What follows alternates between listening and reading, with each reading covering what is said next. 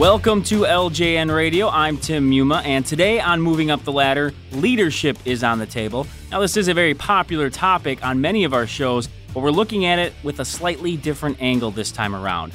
Joining us is Rob Asgar. He is a university fellow for the USC Center on Public Diplomacy. He's also a contributing writer to Forbes, and that's where he penned the term downward mobility, and we're going to tackle that specifically here in just a moment.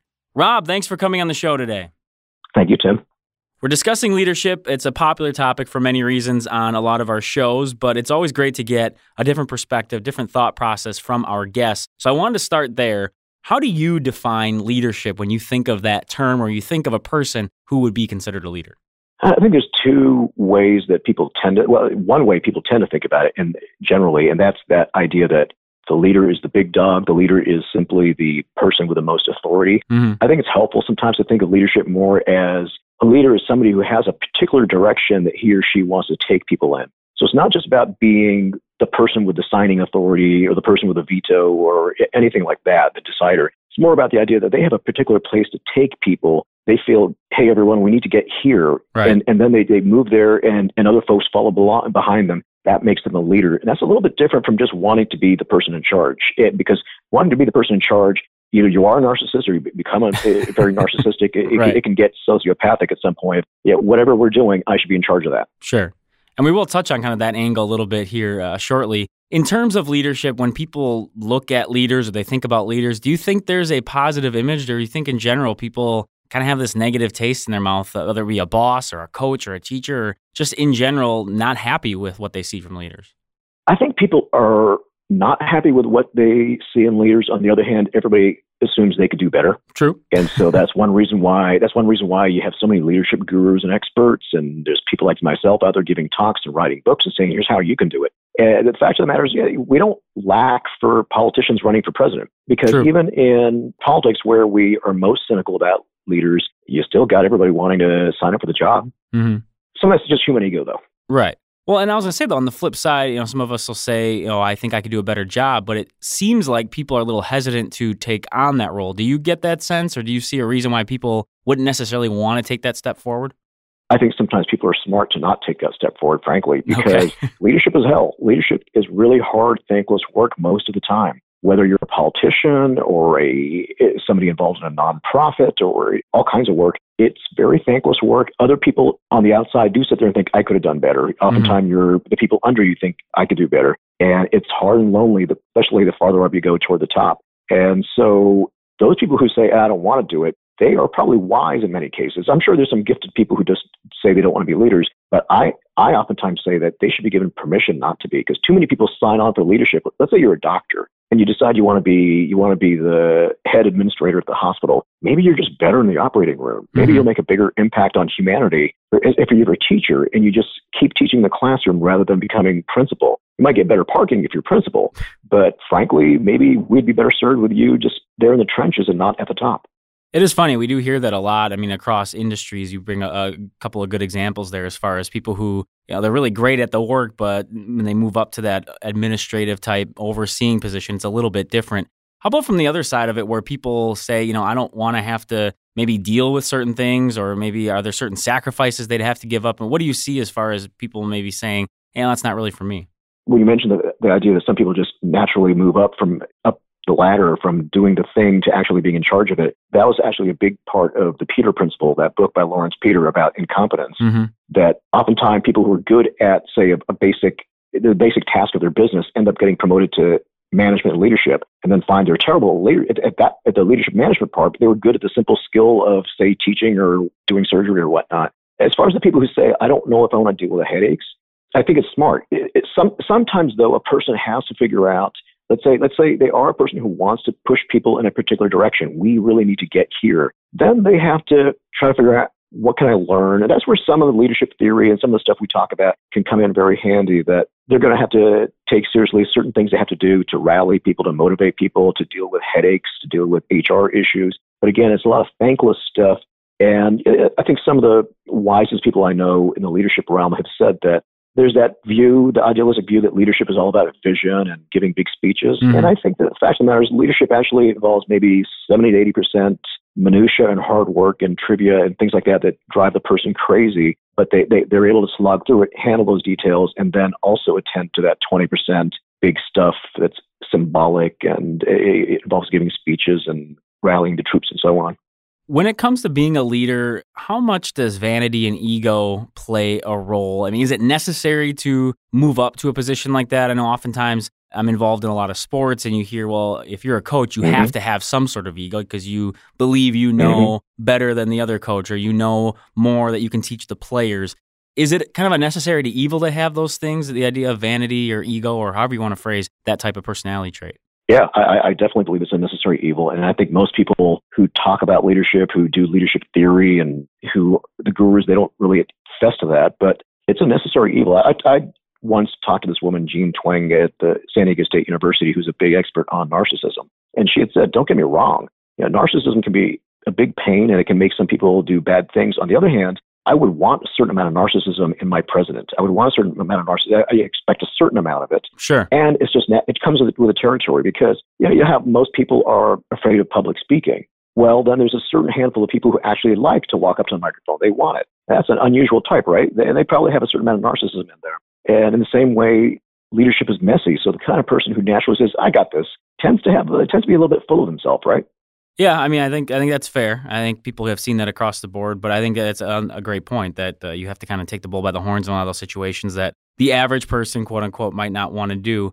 How about the allure of leadership in general? Of course, people think of power and how it sort of gets inside of you and then you want more of it. Do you see it as being something that people get stuck in and they can't get out of that cycle? Yeah, I think that leadership and authority, like a lot of things, can become addictive.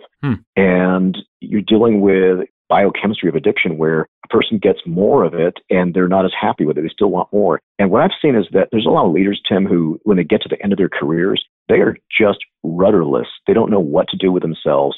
They can tell suddenly they're less relevant. They can't physically, emotionally tolerate it. I've seen some of these people up close. It's actually kind of sad because their identity becomes completely fused to their position that they held. And the hard part about leadership is at some point you got to retire and go back to the farm. A few people did it. George Washington was able to do it. The old Roman general Cincinnatus was able to do it. John Wooden was able to leave on top. But, Joe Paterno couldn't. He knew he would just shrivel up and die the minute he left the job. And so it created some various kinds of problems out there. But you do see a lot of leaders who, when they become the alpha dog, they just can never get away from it. But it's healthy for organizations and for themselves to actually say, yes, I can step away from it all and go back to the farm. And that's exactly where we wanted to go with this conversation. We obviously aren't looking to bash leadership, and it's extremely important. And we want those people who have those skills to be out there and willing to become leaders. But you brought up there the idea of stepping down, stepping away, finding that way out, for lack of a better term. You penned it as downward mobility in an article you had. Can you just explain a little bit more detail for our listeners what the vision is there with the idea of leadership and downward mobility? Yeah, because if you think about it in some terms, there's the old religious image of Moses being the reluctant leader, right? That God says, hey, go out there and lead my people. He says, I don't want to find somebody better. And sometimes people idealize that isn't that great that a guy like Moses didn't want to do it, but did the job and so on. But the truth of the matter is most leaders are not like Moses. Most are happily signing up for the job, even when they know it's a headache. Everybody knows whoever becomes president next time is going to have huge headaches, but a lot of folks still want the job. And so what happens is that there are other traditions we lose sight of, ability to step away from it all, which in this Hindu and Buddhist tradition was called sannyasa, renunciation. And that's when you get to a late stage in your life, you actively renounce a lot of what you've achieved and what you possess in order to get ready for the next life, let's say. But that sort of a thing exists in some Western models too, in the idea of Jesus serving the poor and those kinds of things, that it's not all about hogging the limelight. There's something actually sacred about stepping down into a more humble position. And that's a great spiritual virtue, but it's also a pretty practical virtue for CEOs and chairmen and various other kinds of people who otherwise are tempted to hang on too long, even when they're not effective and even when they keep somebody else from getting a shot. I appreciate you bringing up the idea of Moses and the other examples too, but I think what's interesting is that for those who may or may not know, Moses actually didn't get into the promised land. So I guess there might be a little bit of a story there in and of itself. When you talk about the idea of this downward mobility, stepping down, Are there signs of when maybe you should start considering this, or when it might be time to make sure you avoid that, as you said, sort of the shell of yourself and you're not even happy, you're just doing it because it's all you know? I mean, how do you really know when it's time to sort of pull back? I think one key thing which most leaders don't do is really give permission to people around you to give you feedback. Am I still hitting home runs and triples? Am I hitting more doubles now, singles? Am I occasionally bunting? And you do see people who've been in a position for 10 years, 15 years, that they get to that point where they hunker down and they get very conservative and they're surrounded by a lot of yes men. And I know one guy who was a very prominent management person who was talking to a CEO friend about, say, when this guy would retire. And this management expert had told me that he hoped to be candid to the person when he thinks the person can't hit home runs anymore. And when the time came, that never happened because human beings are very polite. So it's hard to really encourage people. Give me the feedback. Am I not the person anymore? Do we need some fresh blood, some new leadership? Some of it involves counting on others to help get that feedback. Part of it is a sense that after you've been there a certain number of years, you should have a sense that this is a full tenure. Why am I hanging on now? Sure. There should be a willingness to go back to, because in the case of George Washington, obviously folks were willing to make him de facto head, dictator, king, president for life. And he was the one who said, nah, that's not good for either of us. And so that takes a certain amount of self-awareness, but it is too rare. Right. Are there any things that a leader can do even earlier in their career that, I don't know, maybe keeps them from rising to a point, again, for lack of a better term, rising to a point that's so high above or far above everyone else that they feel it difficult to scale back down or to put the ego aside and say, I'm not that person anymore? And again, it could be from your experience, people you've talked to, things you've read, or is that just something that, as you get further along in your career, it's something you just got to figure out? I think it ties again to that idea, Tim, that if you're in a leadership position, you don't put leader on your business card. You don't automatically think of yourself as a leader in any context, whether you go to your civic organization or your business or your PTA. Right? You don't sit there and say, I'm naturally CEO. I should be CEO of all things. Again, that takes a sociopath. So if you are CEO of one thing, you should probably work hard on seeing yourself as a role player and follower in other areas. That keeps you from getting addicted to the role of leader. And again, if you think of the leader as a person who has some place to take people, right, and then like in the case of Moses, got to take them to the promised land, takes them to the edge of it, and he doesn't get in himself. They go in, but that was his task, as opposed to the idea that he was going to be king or forever and that sort of thing. So leaders who think, I have a particular place I want to take my institution or company or organization, they have a chance to say, all right, we got that done, and maybe it's time to go, as opposed to the people who simply think authority and being in charge, being the number one person is their natural God-given right. Rob, I really appreciated the conversation. I think some really interesting perspectives and some good examples, both from history and from the modern kind of point of view. Was there anything else you'd want to leave the listeners with in terms of leadership, in terms of downward mobility? Just a nice takeaway from our conversation today. Yeah, I'd say that leadership is something that a lot of people aspire to. People don't necessarily need to aspire to it. Oftentimes I see kids who sign up for leadership courses and so forth. They just think, how do I become a leader? And life is about doing the things you really want to do as opposed to being in charge. And thinking about what you want to do, where you want to take people, where you want to go, as opposed to what kind of position do I want to hold. The first one, where you focus on what you want to do rather than what kind of title you hold, is much healthier. And I think that makes a person much happier in the end. Rob, good stuff. Again, appreciate your insight into this whole idea of leadership and then, of course, the way out, so to speak, that downward mobility that probably a lot of people don't think about or talk about. So thanks a lot for coming on and sharing with us. Thanks a lot, Tim. And with that, we will wrap up this edition of Moving Up the Ladder. We were speaking today with Rob Asgar, a contributing writer to Forbes, as well as a university fellow for the USC Center on Public Diplomacy.